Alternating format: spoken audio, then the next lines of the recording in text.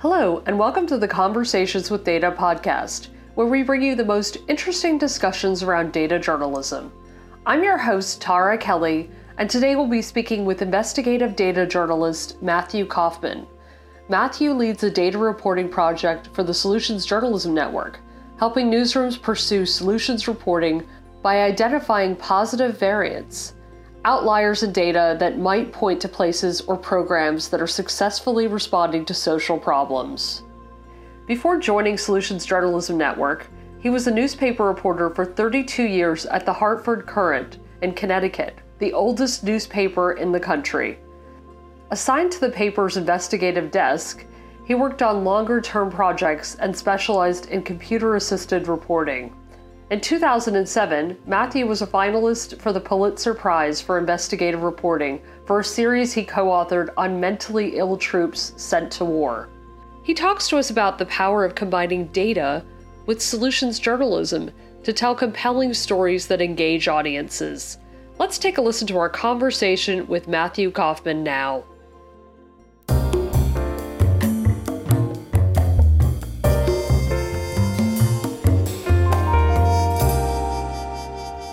Matthew Kaufman, thank you so much for joining us today on Conversations with Data. Yeah, I'm glad to be here. Thanks so much for having me. Now, tell us a bit about your career and how you eventually became an investigative and data journalist. So I literally, going back to high school, I was always kind of interested in journalism. I worked on the school paper. I'd written some pieces that sort of got, praise from teachers and fellow students. And I think that was enough of sort of an ego boost that it's like, hey, this is fun. And then beyond that, when I started thinking about what I, kind of really wanted to do with my life, I was always interested in issues and ideas and policy. I had thought about the law, I had thought about politics, and in both of those, I sort of thought there are too many times when you need to kind of sacrifice, your ideals and sort of adopt positions you may not strongly agree with. And I found journalism appealing in the sense that you could, explore issues and educate people about issues without sort of, at any time, I think having to sort of sacrifice your own thoughts and beliefs. I've always sort of had a strong objective sense. I've never wanted to be sort of an opinion writer and the like, but I just found journalism kind of a fascinating field to learn about a lot of things and then share information about a lot of things. And then on the investigative side, spend time in journalism, and lots of folks sort of aspire to being on the investigative desk and doing sort of bigger stories. I often thought of our desk more as sort of our projects desk than strictly investigative. So just sort of deeper dives into issues. And certainly, you can't view the world without recognizing there are issues that deserve a spotlight. There are inequities out there, and have an opportunity to kind of bring those to light was valuable. It is meaningful. Again, I don't see myself as an advocate, but it felt meaningful when I wrote about stories where there seemed to be problems going on, and people took notice, and change happened as a result of that. So on the data side, my grandfather was an engineer. My dad was a pioneer in computers, and my kids are both software engineers. It just sort of seems to run in the DNA. I was always comfortable with numbers and math. A lot of journalists are not. So it sort of became that issue of, in the land of the blind, the one-eyed man is king. I could sort of deal with, an Excel spreadsheet, and suddenly you're, the data journalist on staff, and have certainly come to realize the power of data in journalism, and in particular sort of providing, hard evidence to go along with anecdotal information. And I think that makes for a really strong combination when you have the human element through anecdotes, but then sort of hard systemic evidence provided through data. Absolutely. Now, you're now at Solutions Journalism Network, and I just wondered if you could sort of tell us about your current role and also maybe for those who don't know, maybe define what that means, solutions journalism, and where it kind of came in the first place. The concept of solutions journalism is this idea that journalists can and should apply the same kind of rigorous, clear-eyed examination of responses to problems as we do to the problems themselves.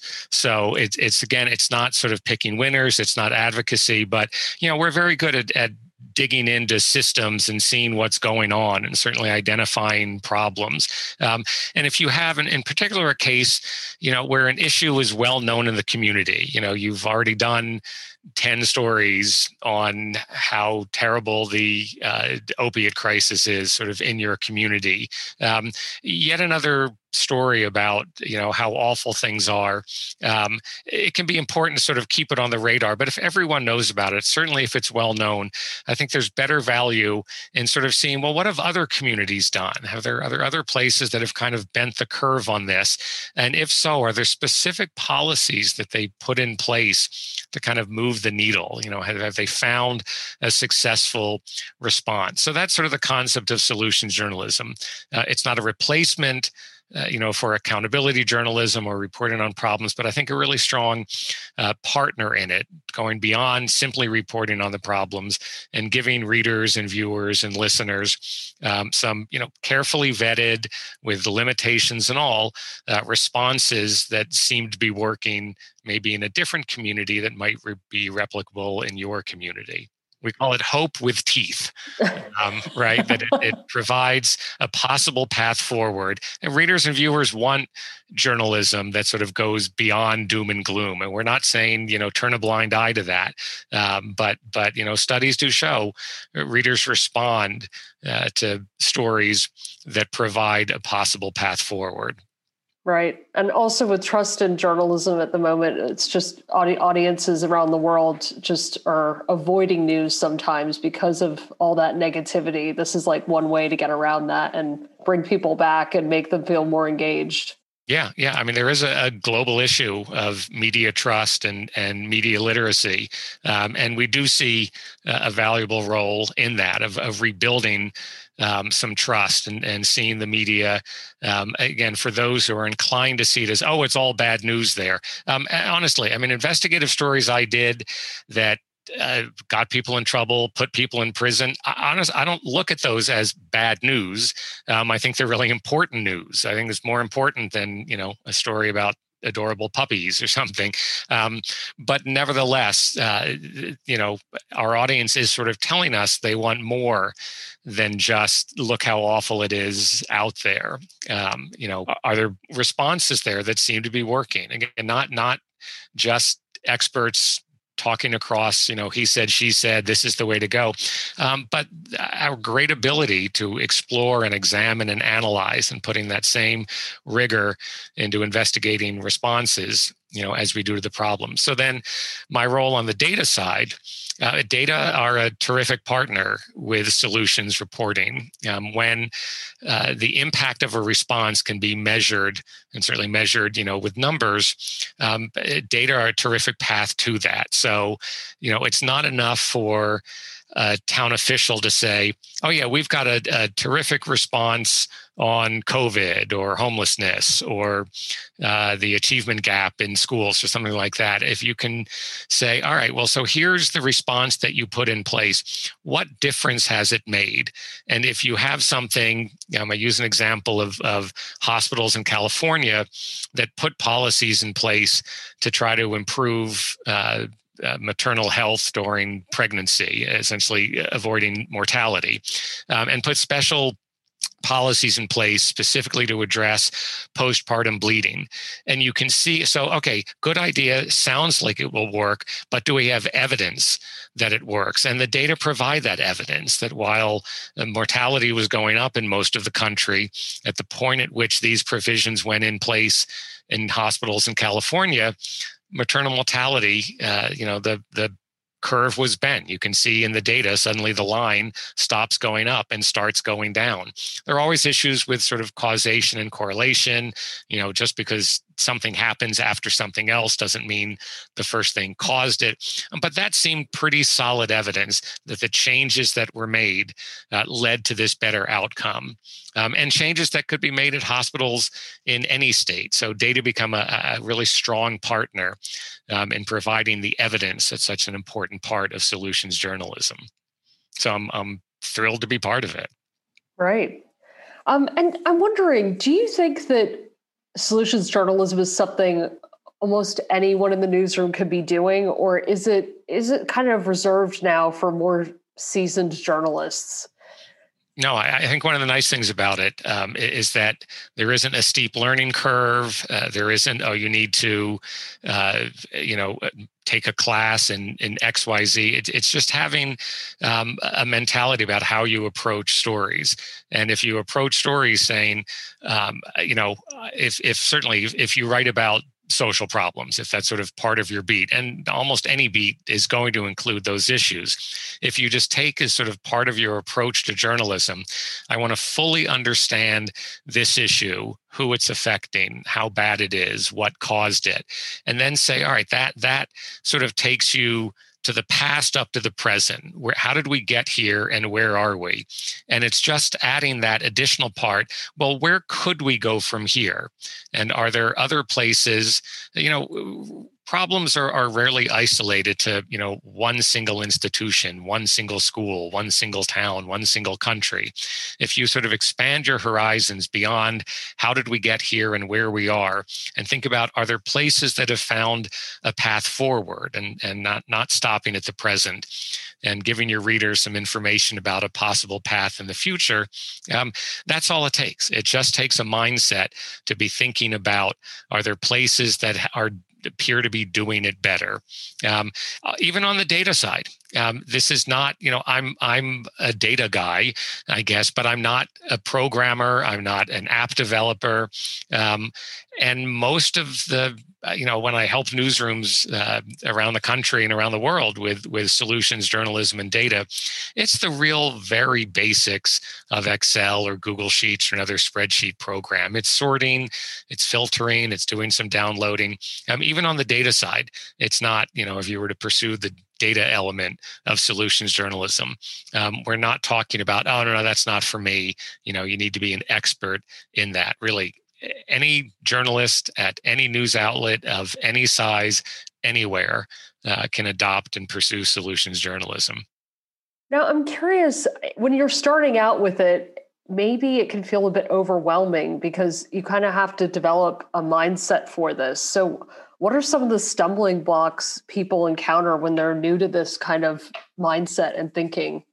Yeah, I think probably the biggest stumbling block or sort of hesitancy is this concern about, gee, this sounds a little like advocacy to me.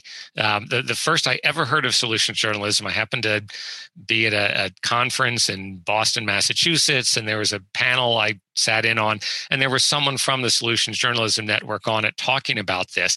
And I went afterward, and I said, this sounds really intriguing, but how is this not advocacy? And so I think a lot of people need to get comfortable with that first step. And the point is, it's not about here's the right way. It's not about picking winners. It's just, look, there are other places that have, approached the same problems that I'm writing about.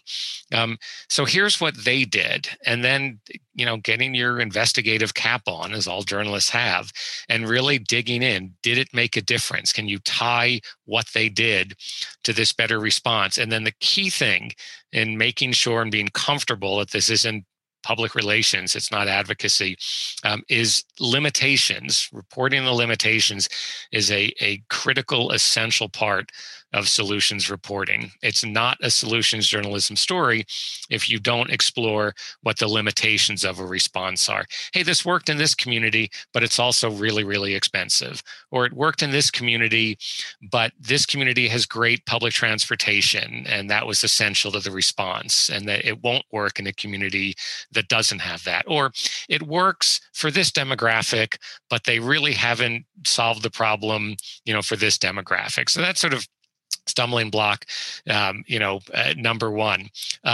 Beyond that, I think it really is just choosing the mindset and saying, yes, I'm going to remind myself when I write about this, think about, is there some place doing it better? I'm writing about companies in a particular industry and who are the worst polluters, or what hospitals, have the most adverse events, something like that. And all important, good, strong accountability journalism. It's just sort of reminding yourself, hey, when I look at the really sort of bad actors, and say hospital safety, what could I learn from the better actors? What are the places that don't have these sort of problems? And are they lucky?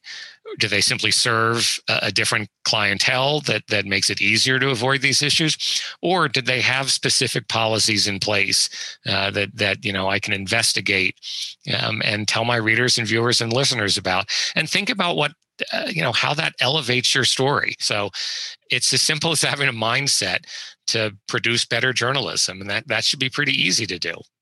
Right. And I know Solutions Journalism Network has an excellent database of some pieces that are showcasing the best of that. Can you talk us through one or two that you think are really, excellent pieces? So we have, we're coming up on 11,000 stories in the story tracker. And I can say that I'm an aficionado on those. We have an entire team that sort of vets those stories when they come in to see, do they sort of meet, the requirements of solutions journalism. So there are a couple that I sort of have a recollection of reading and sort of doing some investigating for my preparations. One was a story out of San Francisco that has a terrific homelessness problem. And again, something very well known in the community. And rather than sort of yet another story on here's how terrible things are, they looked around the country and found that Seattle, Washington state, had about the same homelessness problem that San Francisco did 20 years ago. 20 years ago, San Francisco and Seattle looked fairly similar. And over the 20 years, things got worse in San Francisco and things got a lot better in Seattle. And so San Francisco sent a reporter, or maybe multiple reporters, up to Seattle to investigate what exactly did they do. And did those responses appear to, bend the curve on the homelessness problem? And then reported back to the readers, here's what we can learn from San Francisco. Similar story done kind of the opposite way, starting in the state of Washington. An education reporter there looked across to Massachusetts and found that state of Washington, state of Massachusetts, fairly similar demographically, reasonable apples to apples comparison, but that sort of educational attainment seemed to be much greater in Massachusetts than in Washington. And so she sort of approached this story with this great question: what are they doing that we aren't? Meaning, what is Massachusetts doing that we aren't? And investigated that. So started with some data showing schools in Massachusetts seem to be doing a better job overall than schools in Washington state, and investigated and found specific things that Massachusetts had done over the last couple of decades to sort of protect instructional time, and emphasis on early learning, and specific policies put in place that appeared to have an impact, to lead to better outcomes, and all policies, that the state of Washington could put in place as well. But that story tracker, it is a terrific resource if you're curious about solutions reporting. That's a great place to look. It's sortable in different ways by geography, by type of story. It's searchable by keywords. A great resource. And we have a learning lab also at solutionsjournalism.org with great training resources, webinars that you can take if you want to learn more about it. And we're a very collegial open group. I can make my email available to anyone, who's interested on the data side. And we exist to help journalists. So, no one should be shy about reaching out if this sounds interesting or they're working on a story that they use some advice or guidance on. And I'm curious, like when you are approaching, say you're a data journalist and you want to sort of develop this solutions oriented mindset to your reporting, do you start with a research question? Do you already have an idea in place? Like what is the kind of process you find when you're working on a story like this? It's the way I kind of approach all of my stories, data or not. I think curiosity is the greatest trait for a journalist to have, and that good things will always follow if you sort of start your thinking with I wonder what would happen if I looked into blank, or I wonder why this is the way it is. So it's fine to sort of start with a true hypothesis that you want to test. One of the great things I think about data, and particularly about data and solutions journalism, is what you can find in a sort of completely blind dive into data. There's an example. I'm actually doing a webinar with a reporter in Alabama in a couple of weeks. And she's an education writer and was interested in the achievement gap between Black students and white students that sort of is persistent all across the country, and certainly in her state of Alabama. And just wondered, are there places that in the last 5-6 years have narrowed that gap? And if so, is there anything in particular that they did? So had no idea if the data would help answer that question or help point to, a possible place to investigate, but just grabbed some data on the achievement gap for multiple years and did some, simple data analysis in Excel or Google Sheets, and ended up with a great tip to a story. So it's just starting with that. Here's a data set. There might be, in the vernacular, winners and losers in here. Let me do some simple analysis. The simple sometimes is just sorting, high to low, And in that case, she found a county that really seemed to, across the board, narrow the achievement gap. In some cases, cutting it in half in just a matter of years. That's not the story. Like with all data journalism, the data are not the story. They're sort of, in this case, a tip to a story, a lead to a place to investigate. And with that, she got in touch with folks at that particular county school district and learned that, in fact, this was on their radar, that they put specific policies in place to try to reduce the achievement gap. And those changes that they put in place seem to be working. Again, replicable sort of anywhere. So data, great resource if you have a hypothesis, and a great resource even if you don't. One of the things that, I don't know, when people are studying data journalism, they say, make sure you interview the data. I'm curious from a solutions-oriented perspective, how do you sanity check that you're going off in not necessarily, I don't want to say the right direction, but you're not completely missing something? And what are some of the things to be aware of? Yes, interviewing your data is absolutely critical. The first step is to think about what are the questions that I have that I think these data can answer. And if you're looking for sort of a positive response, if you're looking for a sort of quote unquote success, really asking, so what does success mean in this case? And it doesn't necessarily mean, whatever place has sort of the highest number, because again, there are all sorts of reasons one community or one school or one hospital or one institution might have a higher performance metric than another. So maybe it's, am I looking at improvement over time? Is my measure of success equity across different groups? So first, really interviewing yourself to ask, what am I looking for? What to me would be evidence of a successful response? And then with the data, again, being aware, can I trust the data? Where did these data come from? Do they seem to be reliable? If I'm comparing multiple places, which again is often the way to get a lead to a place that seems to be doing better, am I sure that these data are comparable, that they were captured in a similar way? And then when you do the data analysis, again, look for, there's a certain smell test that you do that it's like, so this went up 17,000%. That doesn't sound right. Did I do the math wrong? Or is it, a lot of places, they're missing data, for certain years. So I can't work with this. The first thing is, I guess, even before you analyze the data, doing that interview and saying, does it appear the data are clean?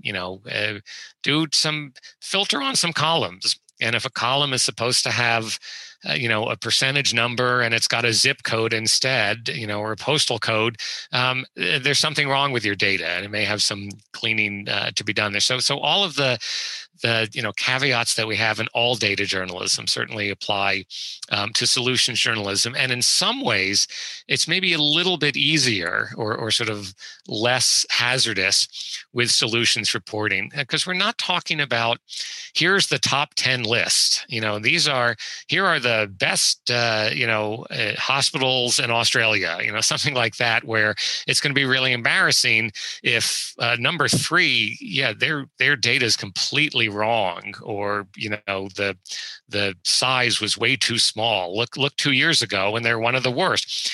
We're really using data in solutions journalism as a tip, as a lead to a place. It's like, hey, this, to use hospitals, this hospital in Australia, it seems like it's done really well on this metric.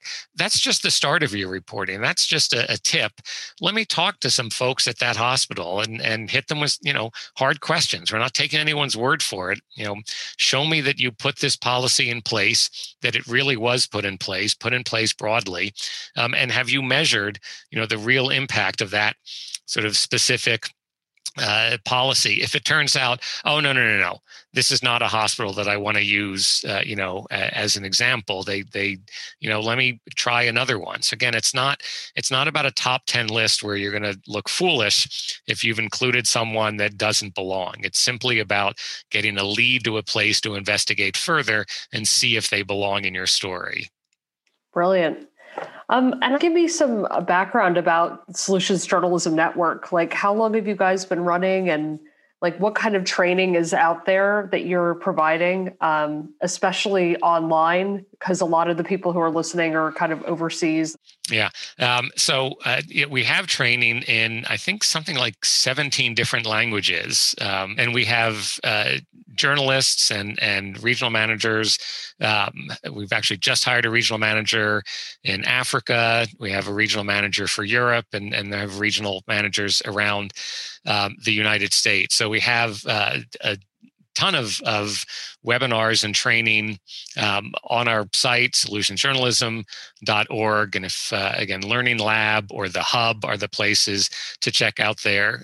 So we do have some asynchronous trainings. We do live web-based trainings. There's sort of something called Solutions Journalism 101. If you're new to the concept, you can take those. And I think those are something like once a month. Those are done live.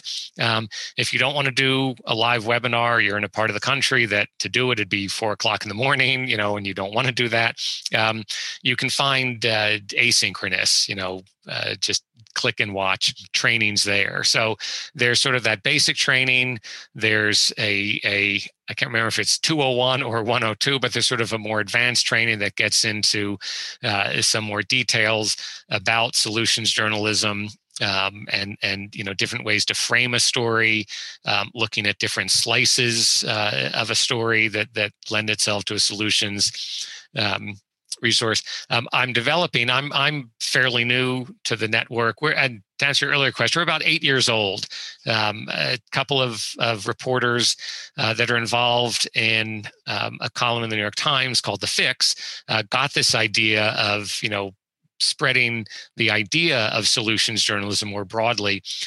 So started it, I think, 7 or 8 years ago. It has grown very substantially. It is something, again, readers respond to. And as part of that, we want to reach out to folks literally around the world. So on the website, there are resources, again, the Learning Lab and the Hub. But beyond that, again, we have regional managers in the States and in Africa and in Europe. So if there are journalists there, there are people we have on staff whose job it is to help them, and certainly would be more than happy to have folks reach out to them. Marvelous. Well, thank you so much, Matthew Kaufman, for joining us today on Conversations with Data. Yeah, I'm so glad that you asked me to be on. This was a real treat for me. A big thanks to all of our listeners for tuning in today. Want to hear more interesting discussions on data journalism? You can subscribe to our podcast on SoundCloud, Spotify, Google, and Apple Podcasts. I've been your host, Tara Kelly, and that's all for now. See you next time.